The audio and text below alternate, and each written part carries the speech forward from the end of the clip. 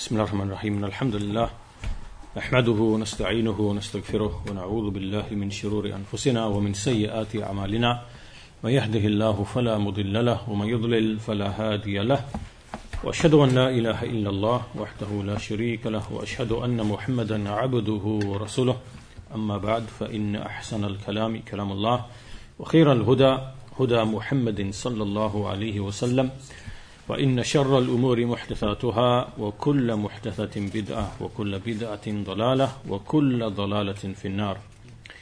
So we continue today with our series of lessons on Al-Hayatu Tayyibah, which is the good life. What is the good life and how do you live a good life, an enjoyable life, according to the Quran and the Sunnah. In the previous lesson we finished towards the end of the lesson with a statement from Ibn al-Qayyim rahimahullah, the general meaning of which was, he explained, that there is a paradise which is going to be the destination on the Day of Judgment, and there's also a paradise which is on this earth. And that paradise, that Jannah, that paradise on this earth is the paradise of knowledge of Allah Azza wa Jal, of hoping to meet Allah Azza wa Jal, and having a friendship with Allah Azza wa Jal, through Iman and righteous actions and so on and so forth, and being pleased with Allah as your Lord. All of this is a paradise that the soul enters into in this life. And whoever makes his paradise on this earth, these affairs, so if you make these affairs, which is Iman in Allah, knowledge of Allah, Ma'rifatullah, and so on and so forth, you make them the paradise for your soul in this life, then the eternal paradise will be your abode in the hereafter. And whichever person is prohibited from or prevented from taking this as a paradise on this earth, then he will also be prevented from the eternal paradise in the hereafter. So this is the general meaning of the statement of Ibn al-Qayyim rahimahullah that we finished with in the previous lesson. And so the general point here is that on the life of this earth, what it means to have a good life, what it means to be living in bliss and enjoyment, it comprises of many things. It comprises of many different things. And in the previous lesson we did mention some of those things, like the general meaning that comes into Al-Hayatu Tayyibah. From them is halal rizq. Halal rizq is from the good life. And from them is al-qana'a, which is to be satisfied, to be content with what you have. And likewise to be given success in the obedience to Allah Azza wa Jal, that you are granted success to be able to obey Allah and to live a life of obedience to Allah Azza wa Jal. This is part and parcel of the good life. And similarly, this point here with the same general idea, like Ibn al-Qayyim said, that to live a paradise on this earth is this paradise primarily, the paradise of knowledge, of Iman, and what that brings to you of the various fruits, such as being content, being resilient, and all those other things that we discussed at the end of the previous lesson. So we're going to continue today, inshallah ta'ala, from where we left off. And just to summarize what we concluded with, basically any man or woman, Allah Azza wa Jal has promised any man or woman who does righteous deeds, whilst he or she is a believer with Iman, that such a one will have a good life in this world, and he will be rewarded with the best of rewards according to the best of the deeds that he or she did in the hereafter. And this life that Allah gives to you on this earth has raha, has enjoyment and ease, and this comes from many different directions. And so in essence there are two things. First of all, al-iman billah azza wa jal, al-imanu billah, to have iman in Allah. This is the first thing. And the second thing is righteous deeds, to put this in a nutshell. So we can summarize the whole of the discussion in two simple things, and this is why this is repeated in the Quran many, many times. Verily those who believe and do righteous deeds. So in a verse, we see that Allah Azza wa Jal has commanded the believers to have iman in Allah.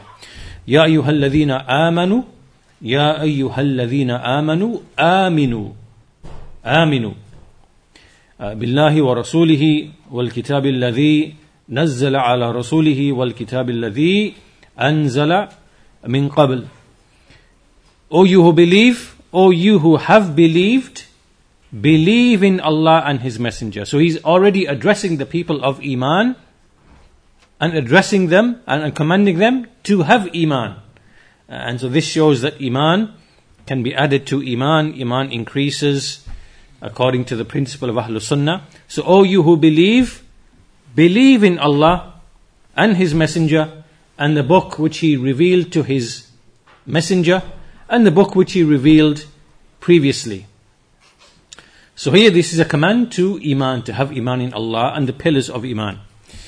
And from Ar-Rabi', who commented upon the previous verse, Man amila salihan min dhakarin aw untha wa huwa mu'min. He said, Al-Iman, the meaning of Iman here, wa huwa mu'min, is al-ikhlasu lillahi wahdah, which is ikhlas, to be sincere to Allah Azza wa Jal. So the first then is Iman, or sincerity. If you are sincere to Allah, this is the first ingredient of having a good life. To do deeds for the sake of Allah Azza wa Jal, not for anything else, not for showing off, not for any other reason. And the second thing, the second basic component, wal-amalu salih, righteous deeds. And this obviously is the righteous deed which is in accordance with the book of Allah and the sunnah of His Messenger sallallahu alaihi wasallam, as opposed to the innovations and inventions and other things which the people have entered into the religion. And so these righteous deeds, they have various levels and grades. The greatest of them is the statement, La ilaha illallah. The lowest of them is to remove something harmful from the floor. And in between all of these things, there are so many different actions, 70 odd branches of Iman. And so a believer has the ability to act upon all of these various actions. And so these two things, or these two elements, ikhlas, sincerity to Allah in word and deed, and doing righteous actions, then this is, the essence of what it means to have a good life. It's a simplified way of explaining what we've been discussing previously. So moving on from this point, the scholars and the mufassirun, on the basis of the verses that we have been looking at previously, they've made it clear that a believer can live a good life on this earth before the hereafter.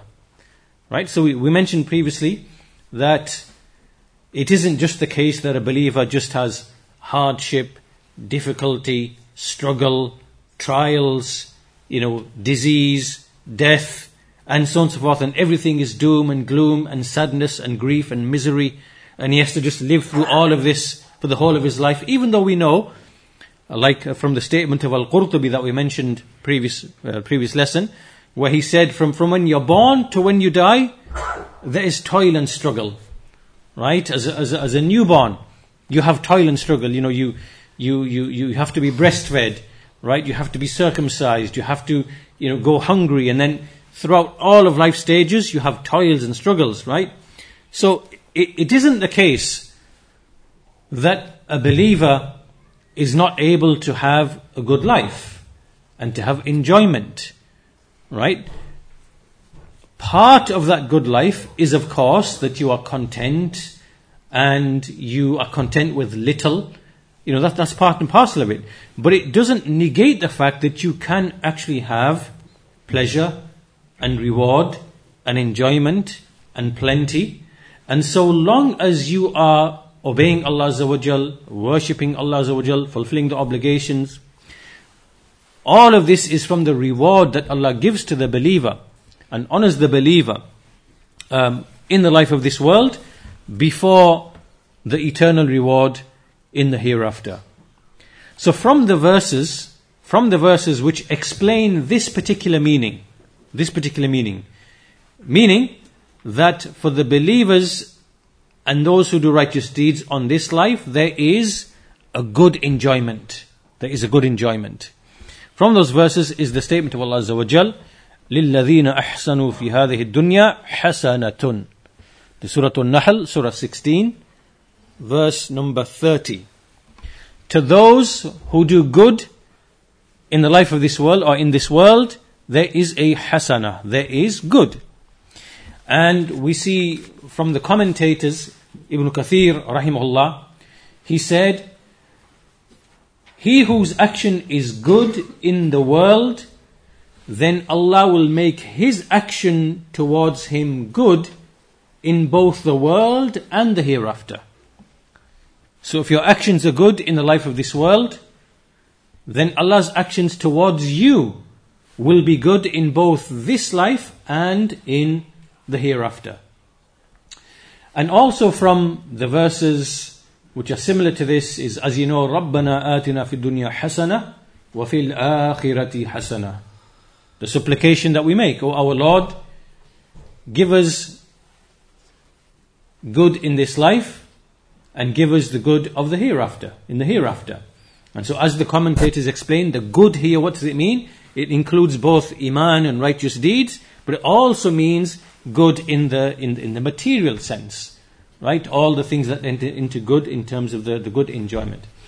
Also is the statement of Allah Azza wa Jal in Surah Hud, the 11th chapter, verse number 3, at the very beginning, in which Hud, he says to his people, وَأَنِ اسْتَغْفِرُوا رَبَّكُمْ ثُمَّ تُوبُوا إِلَيْهِ يُمَتِّعْكُمْ مَتَاعًا حَسَنًا إِلَى أَجَلٍ مُسَمًّى وَيُؤْتِ كُلَّ ذِي فَضْلٍ فَضْلَهُ. That you should seek forgiveness from your Lord and then repent to Him. He will give to you a good enjoyment for an appointed time, and He will give to every possessor of excellence from His excellence, or from His bounty. So this part here in the verse, when Allah Azza wa Jal, when He said, يُمَتِّعْكُمْ مَتَاعًا حَسَنًا, He will give to you a good enjoyment, then this is referring to this world, to this life, في الدنيا. As Qatada and Ibn Abbas, they both said, يَتَفَضَّلُ عَلَيْكُمْ بِالرِّزْقِ وَالسَّعَةِ. Right, so it means that He will bestow upon you the favor of rizq, of sustenance, and sa'a, meaning of plenty and expanse. And likewise, Al-Qurtubi rahimahullah, he said about this verse that from the fruits of seeking forgiveness, al-istighfar, and likewise tawbah, is that Allah Azza wa Jal will bestow upon you various benefits of expansion of sustenance and abundant livelihood, and He will not cut you off by way of punishment, which is what He did to previous nations.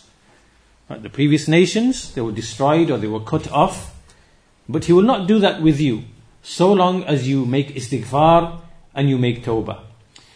Sahl bin Abdullah al-Tustari rahimahullah, he said about the same verse, mata'an hasana, he said, al-mata'ul hasan, the good enjoyment is tarkul khalq wal iqbal ala al-haqq. Right? It is to abandon It is to abandon the creation.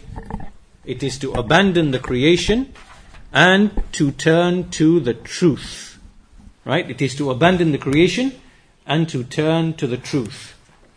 So in other words, the good enjoyment is not to preoccupy yourself with people and just to be engrossed in your day-to-day activities with, company and pastime and, leisure and wasting time and, visiting this one and visiting that one and just becoming engrossed in each other's affairs, like you see, unfortunately, in many households, many families.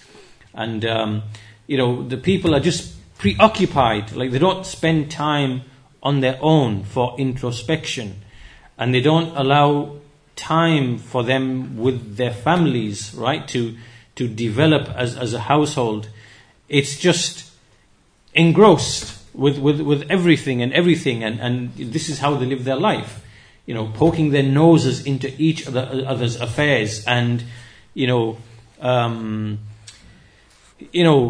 things of this nature, basically, which takes them away from turning to the truth, learning the truth, nurturing themselves and their families upon the truth, trying to look after putting their worldly affairs in order,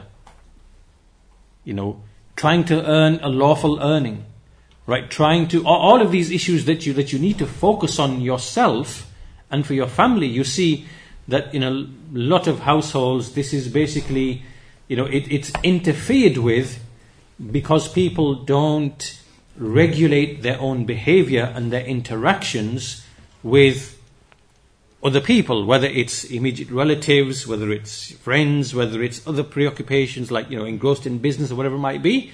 And then so they lose, they become preoccupied with the creation.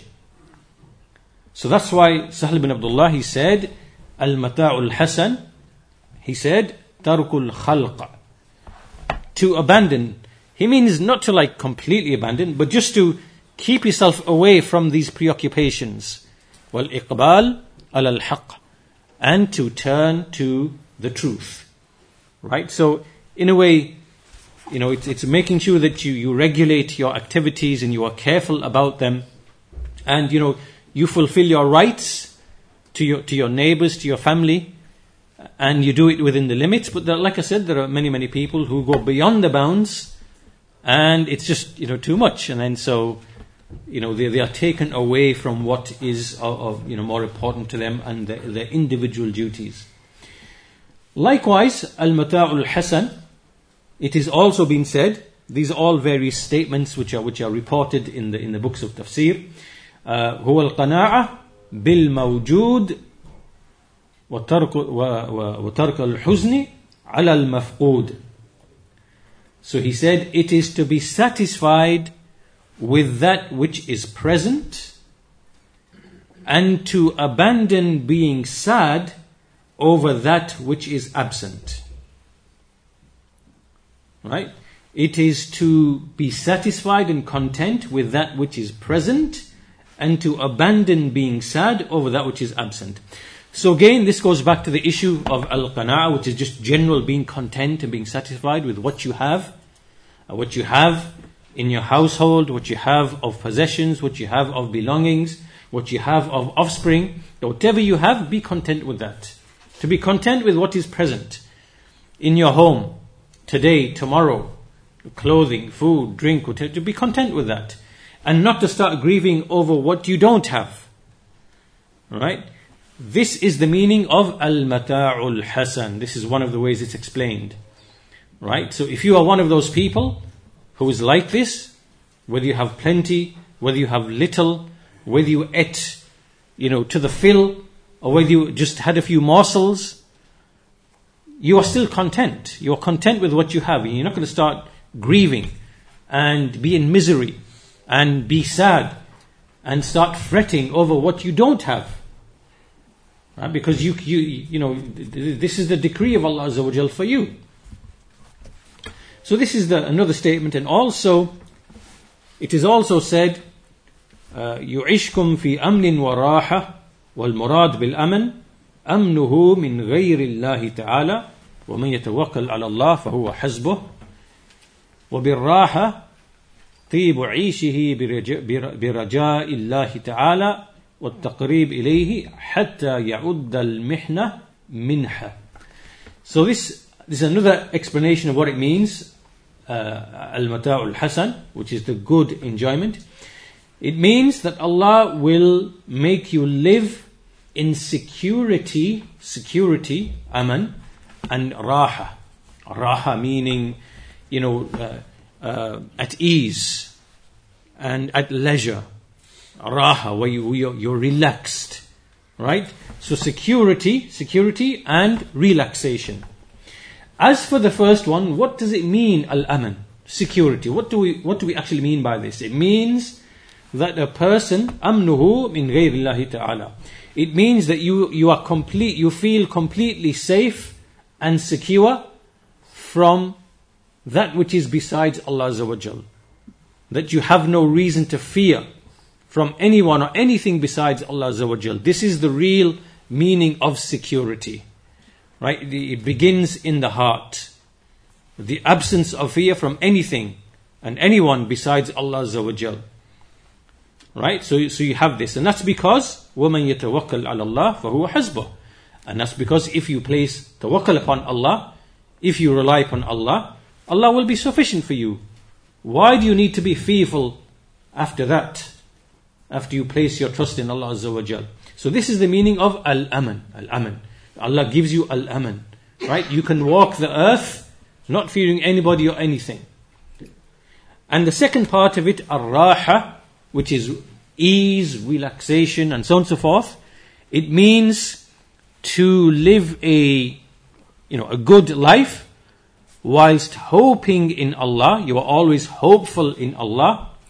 And you are always seeking nearest to Allah, such that anything that comes to you by way of any trial or tribulation, you see it as a bounty and a favor. Alright? This is the meaning of raha. Right? To be at ease. Right? So that you already know and you've already satisfied yourself in your mind that any calamity that's going to come to me, I'm going to see it as a favor and a bounty. And so therefore you can feel at ease with anything that's going to come your way. Any trial, any tribulation that's going to come your way, then because you see it as a trial, you are living with raha, with ease and relaxation.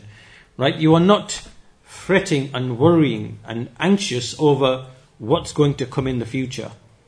Right? So this is the meaning of being at ease. You're at perfect ease. And so here you will see the difference between between the people of disbelief and the people of Iman. And then amongst the people of Iman, the believers are of different levels. You have some characters which are basically always nervous, anxious, worried, about every little thing. And there's other people, he's always got a smile on their face and, would not be affected, much by even the most difficult of trials or tribulations. Even in the midst of tribulations, they will be having smiley face and whatever else, right? So you have this variation among the people in terms of the raha, right? The ease and the relaxation that they have. So this is something granted. These two things are granted by Allah Azza wa Jal. This is part and parcel of al-mata'u al-hasan, of living a good life. Ibn Qutaybah rahimahullah, he said the meaning of al-mata'u al-hasan is yu'ammirukum, meaning that he will grant you a long life, right? And this is because one of the linguistic meanings of the word al-imta' is al-itala, to lengthen, to prolong. So another meaning of al-mata'u al-hasan is to prolong your life. And as we know that obviously a person's life, the exact specific length of his life is written in the preserved tablet. It is decreed and it is fixed. However, within the scheme of Allah's creation, there are mechanisms and ways and means by which a person, his life can be lengthened, right? Even though we know it has a fixed point in time, right? So, for example, if you take one person who is going to live a dangerous life, right, of taking risks, eating bad food, being involved in crime and things of that nature, right? You know that this person's lifespan has a risk of being shortened. And a person contrary to that, who, takes all the ways and means, eats well, sleeps well, lives in good neighborhoods and so on and so forth, in general, his life will be longer, right? So, al-mata'ul hasan here is al-itala, meaning a prolonging or a lengthening of the life. So this is part and parcel of al-mata'ul hasan. And all of this is part and parcel of the decree of Allah Azza wa Jal.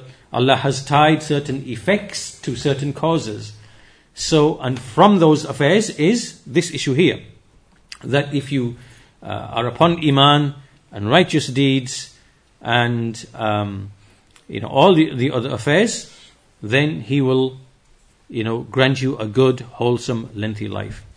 Also, Imam al-Shawkani rahimahullah, he said, similarly to what we've already mentioned, يَطُولُ نَفْعَكُمْ فِي الدُّنْيَا بِمَنَافِعٍ حَسَنَةٍ مَرْضِيَّةٍ مِنْ سِعَةِ الرِّزْقِ وَرَغَضَ الْإِيشِ, that He will increase and lengthen or prolong the benefit that you have in the life of this world by many types of beneficial things, pleasing things, of lots of sustenance and plentiful living. Plentiful living. Also, he said something similar, that He will give you a long life in goodness and well-being. In goodness and well-being and ease of living. So all these are basically the same. We have a similar statement from Imam al-Baghawi rahimahullah. He said that the meaning of al-mata'ul hasan is ar-ridha bil-maysur was-sabru bil-maqdur. Ar-ridha bil-maysur was-sabr ala al-maqdur, which means to be pleased with that which is, easy and little, and to have patience upon that which is decreed. To be pleased with that which is simple and easy, and to have patience over that which has been decreed. And one of the Mufassirun, Al-Mawardi, rahimahullah, he basically summarized all the meanings of this verse that we are looking at, this one verse that we are looking at, in three things. He said, Al-Mata'ul Hasan, the good enjoyment, is three things. First of all, it is Al-Halal Al-Kafi. Al-Halal Al-Kafi. That you have that which is halal and sufficient. That which is halal and sufficient. So you have a halal sustenance and you have that which is sufficient for your needs. This is the first component. The second component is أَنَّهُ الَّذِي لَا كَدَّ فِيهِ وَلَا طَلَبٍ. And it is that in which you do not have to really exert any tremendous effort or make any pursuit. Right? So, meaning that the rizq comes to you in a relatively easy fashion. So if Allah Azza wa Jal has given that to you, then you have al-mata'ul hasan.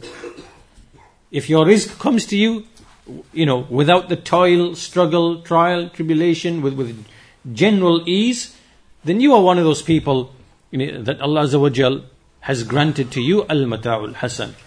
That's if you are a person of iman and righteous deeds, of course. Because if you are not, then the situation is read differently.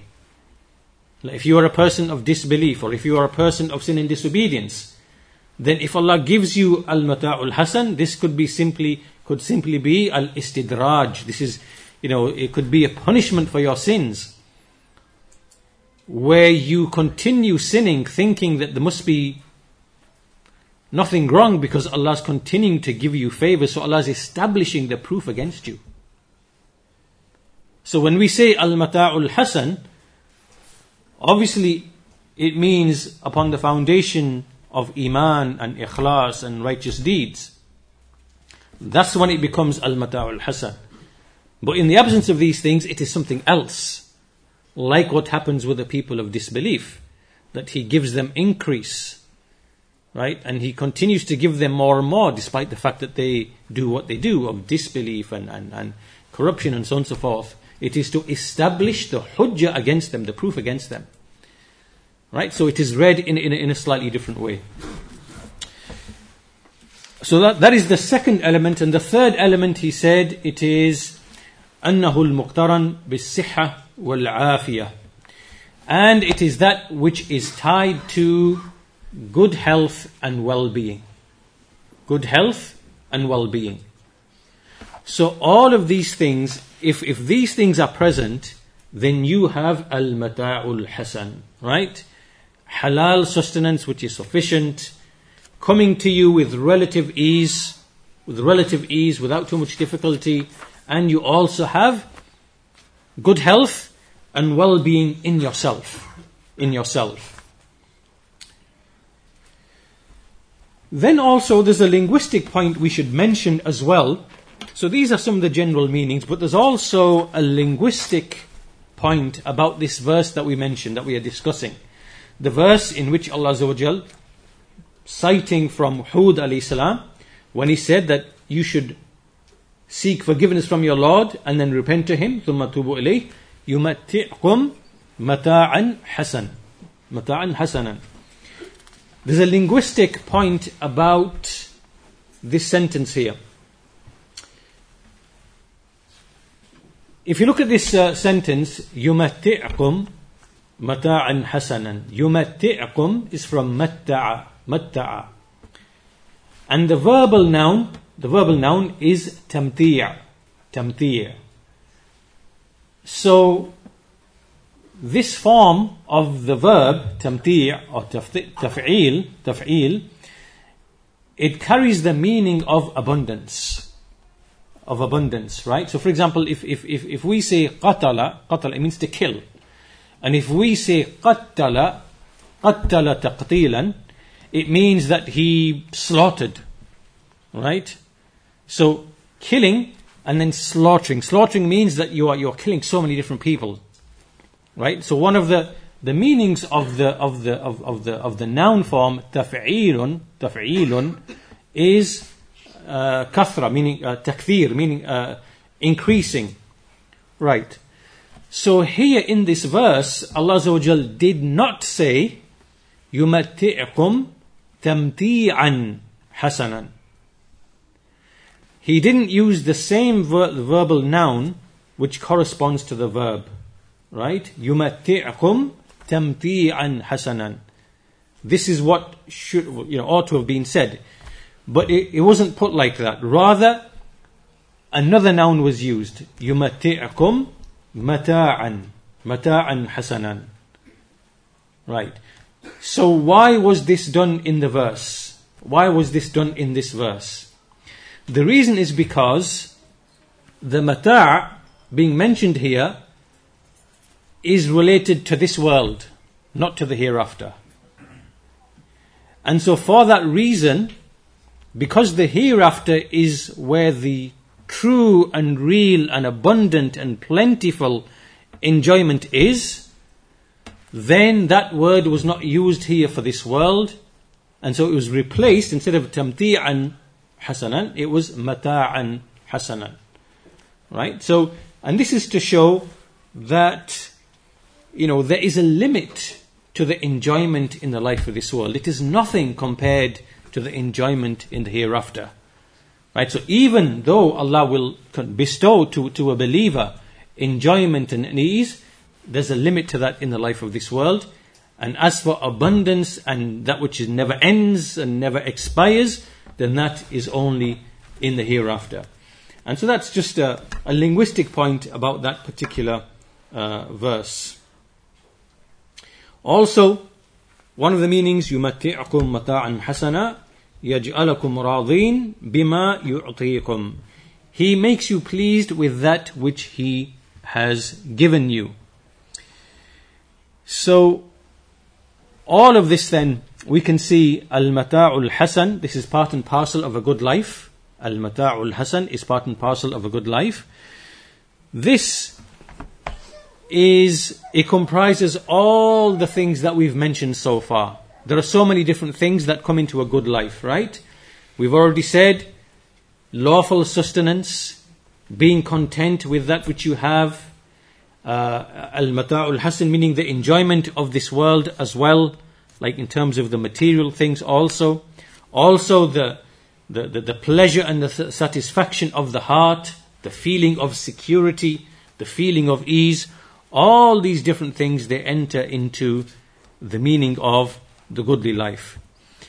Some verses are very, very clear and explicit. They very clearly mention the principle that if you believe and you have taqwa of Allah, He will open up for you the provision from the sky, blessings from the sky. There are numerous verses like this, which were said to the previous nations, like the people of Nuh alayhi salam, and to the pagan Arabs, and to the Jews, and to the people who were upon the Torah and the Injil.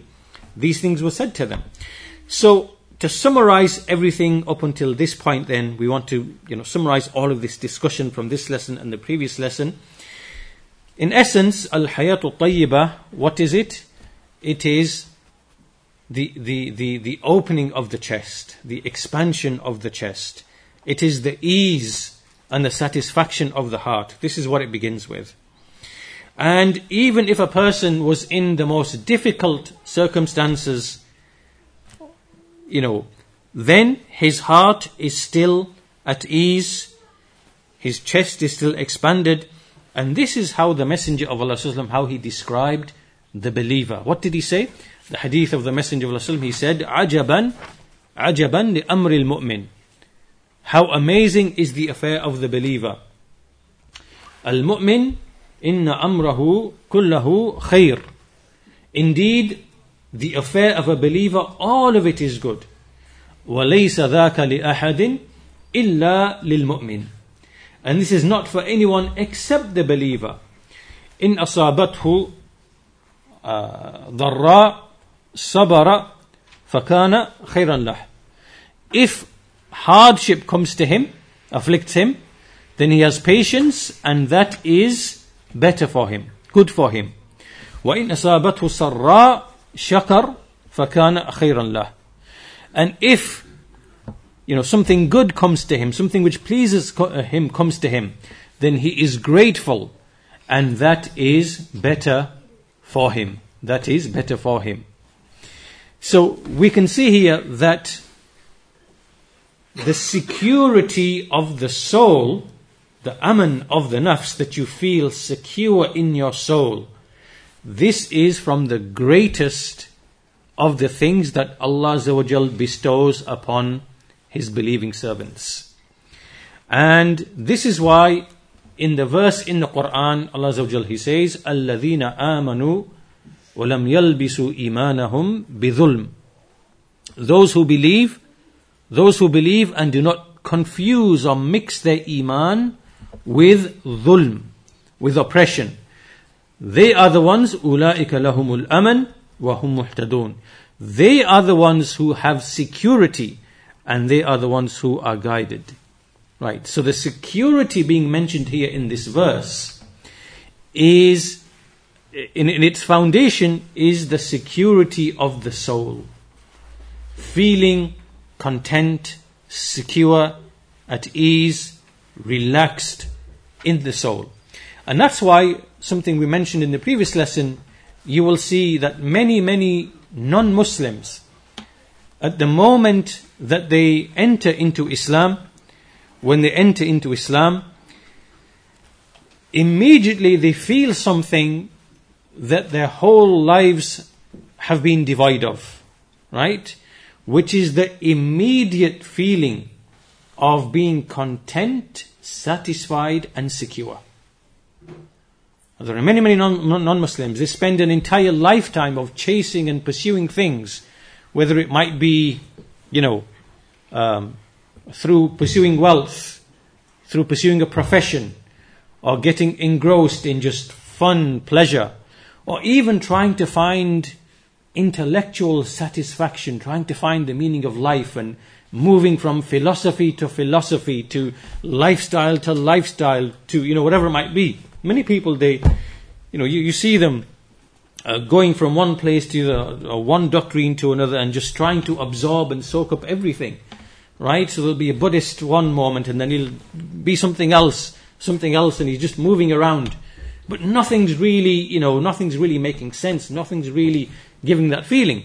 But the moment that they declare, Ashhadu an la ilaha illallah, I testify that none has the right to be worshipped except Allah alone, and testify that Muhammad is messenger, and he understands what he is saying, and he knows the meaning of what he's saying, then immediately this feeling of serenity, calmness, absence of fear, and also the security of the soul, the person feels it immediately, right? And so this is the meaning of those who الَّذِينَ آمَنُوا وَلَمْ يَلْبِسُوا إِيمَانَهُمْ بِظُلْمٍ. Those who believe and do not mix any kind of oppression, which means shirk and deviation, into their iman, then they are the ones who will have al-aman. Right? So obviously when you free yourself from everything which is worship besides Allah Azza wa Jal, and you renounce all of that, and you single out Allah Azza wa Jal, then this is where true aman, when it enters into the heart. And this is what you see and you experience from many testimonies of people who become Muslim. This is exactly how they describe what they feel and what they experience. So this ends the discussion. In this section we were discussing the meanings of the good life, and the various meanings of the good life in the Quran. We covered many things, and so that ends that section. We're going to move to the next section, inshallah. Now, what time is the adhan for Aisha? 10 minutes. Sorry? About 10 minutes. 10 minutes. Okay, we can make a start, inshallah ta'ala. Just to continue, we'll finish with one point, which is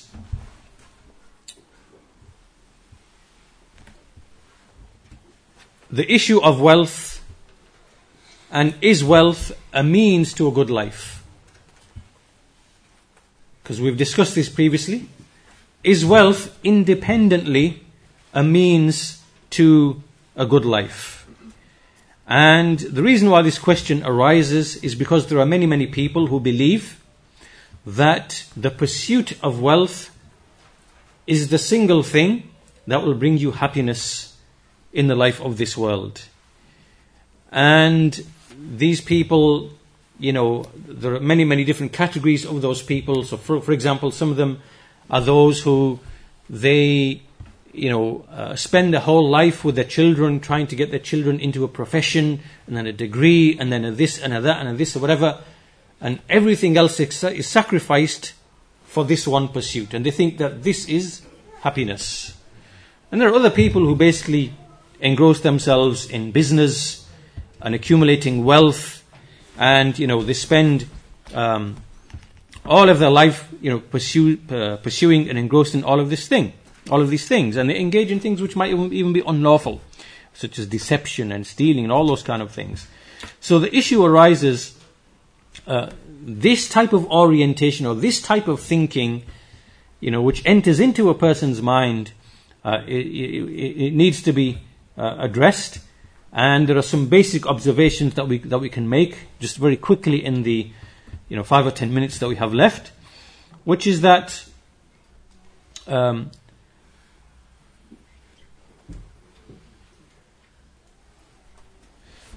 first of all is that, as we already mentioned, that a good life lies in many other things, right? Having a tranquil home, being pleased with Allah Azza wa Jal, hoping in His mercy, and generally having fitness and health, and all of those other things.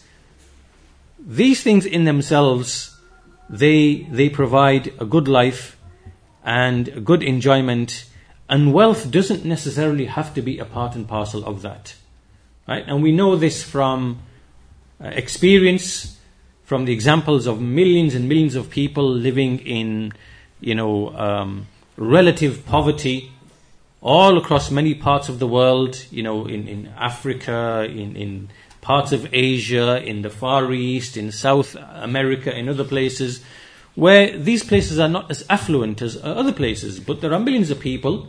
They are content, they are satisfied, so wealth is not necessarily an independent thing on its own that produces happiness, right? This is a first observation. At the same time, like we said before, it doesn't mean that we can't benefit from wealth, and it doesn't mean that Allah will not bestow wealth. Wealth obviously is something that can be part and parcel of a good life, and it is part and parcel of enjoying the favors and the bounties of Allah Azza wa Jal. And so like we said at the very beginning, it does not mean that a believer's life has to be full of misery and full of hardship. Rather, a believer can benefit from the favors and enjoy the bounties and the favors of Allah Azza wa Jal. The point that we are making, though, is wealth the asl? Is wealth the actual foundation of a good life? Or is it something else? That's the issue that we are discussing. And this issue is important because many people, many believers are put to trial with this thing. And many people come from cultures. They come from, certain cultures where wealth has been placed above religion. Wealth has been placed above one's duties and obligations to Allah Azza wa Jal. Right? There are many cultures, and that's because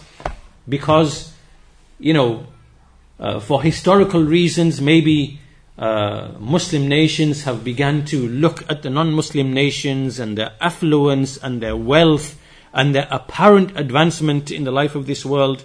And so culturally speaking, certain nations have developed some sort of inferiority complex that we need to be like them, we need to mimic them, we need to this, that, whatever.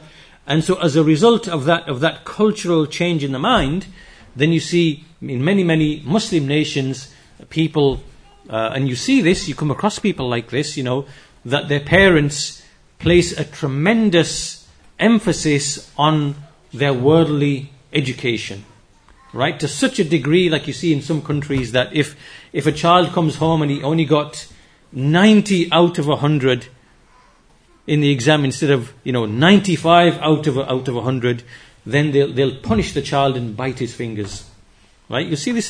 There are stories like this, like in Egypt, for example, or other places, because they're all competing with each other and they want the child to be hitting the 98s, 99s, and whatever.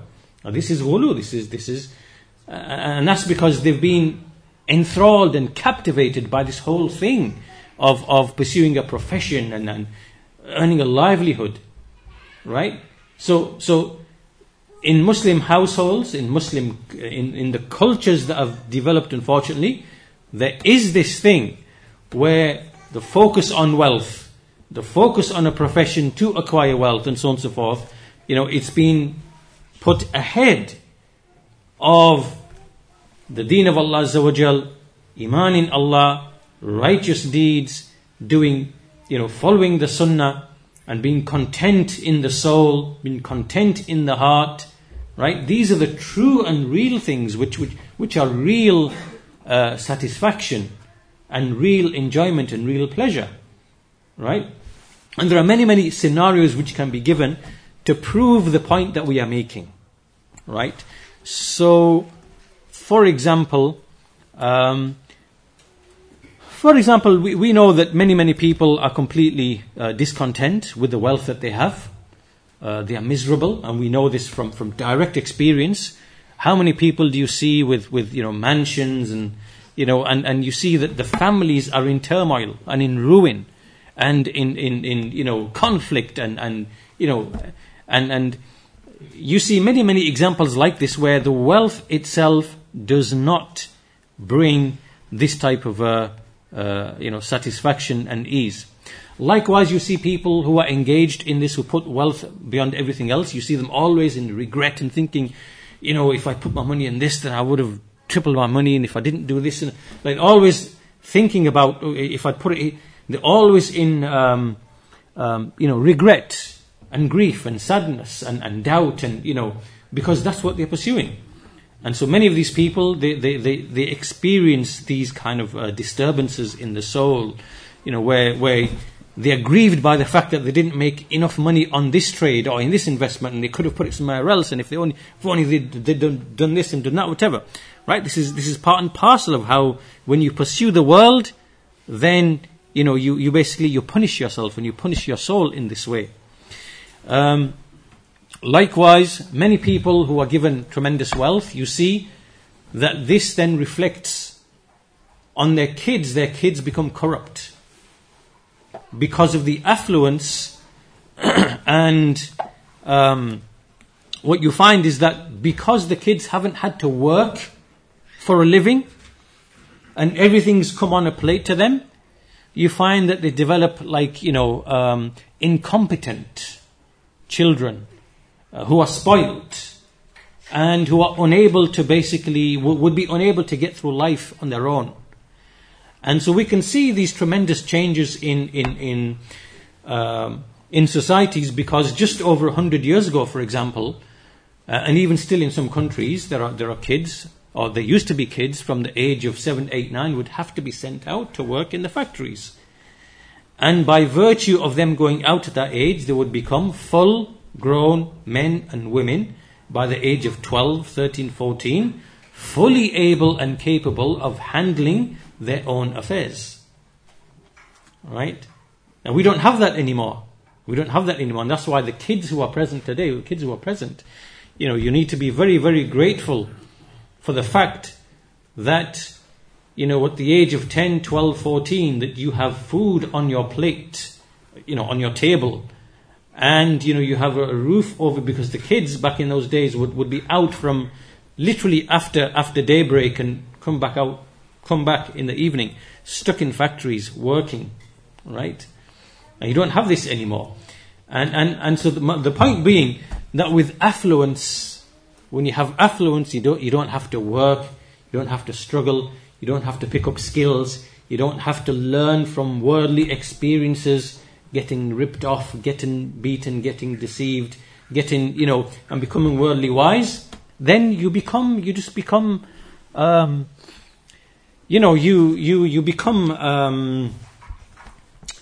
what's the word? You become corrupt, basically. You become corrupt. And you become incapable, and you become rendered helpless. Right? This is one of the negative consequences. And that's why you see many people who have affluence, they have children who are just completely incompetent and spoiled, and they couldn't even open a can of beans, or make a toast. Some of them are to that level. They have to have a servant to do it or something, right? So anyway, this type of thing you see in the homes of certain people, corruption of kids and just general, incompetence and things like that. Likewise, you see some people, they quickly come to realize that wealth isn't everything when they don't have health. So how many people are there who are severely sick and ill? Maybe someone, he has to have a stomach replacement, as many people have had to in the past. And so therefore they are unable to eat anything apart from fluids. And so perhaps one of these people might might give a huge banquet or something for one of his children's weddings, and he's watching everybody eat from the meal paid for from his riches, and he himself can't even, all he's able to have is basically water or some milk or something. Right? So he can't benefit from his wealth. This is another proof that wealth in and of itself is not an independent means. It's not the foundation of happiness and good enjoyment. Right? That's another observation from the worldly experiences. And anyway, so the point being, I think the point is very clear now. We made the point very clear that wealth, even though it is something that you can be rewarded with, and it is part and parcel of having a good life, it is not the foundation. It is not the asl. It can't be, for all of these reasons that we mentioned previously. And for that reason, we have to be careful not to be deceived, right? And not to also deceive our children by nurturing them to think that wealth on its own is the source of happiness and good enjoyment. It can be something that makes things easy, but it is not the foundation, not the asl. So anyhow, we'll end on this particular note, inshallah ta'ala, and in the next lesson, we'll start looking at some of the ways and the means, the asbab of how to maintain and develop, a good life according to the Quran and the Sunnah. And with that, we'll conclude that today. Walhamdulillahi Rabbil Alameen. Wa sallallahu ala nabina Muhammad wa ala alihi wa sahbihi ajma'in.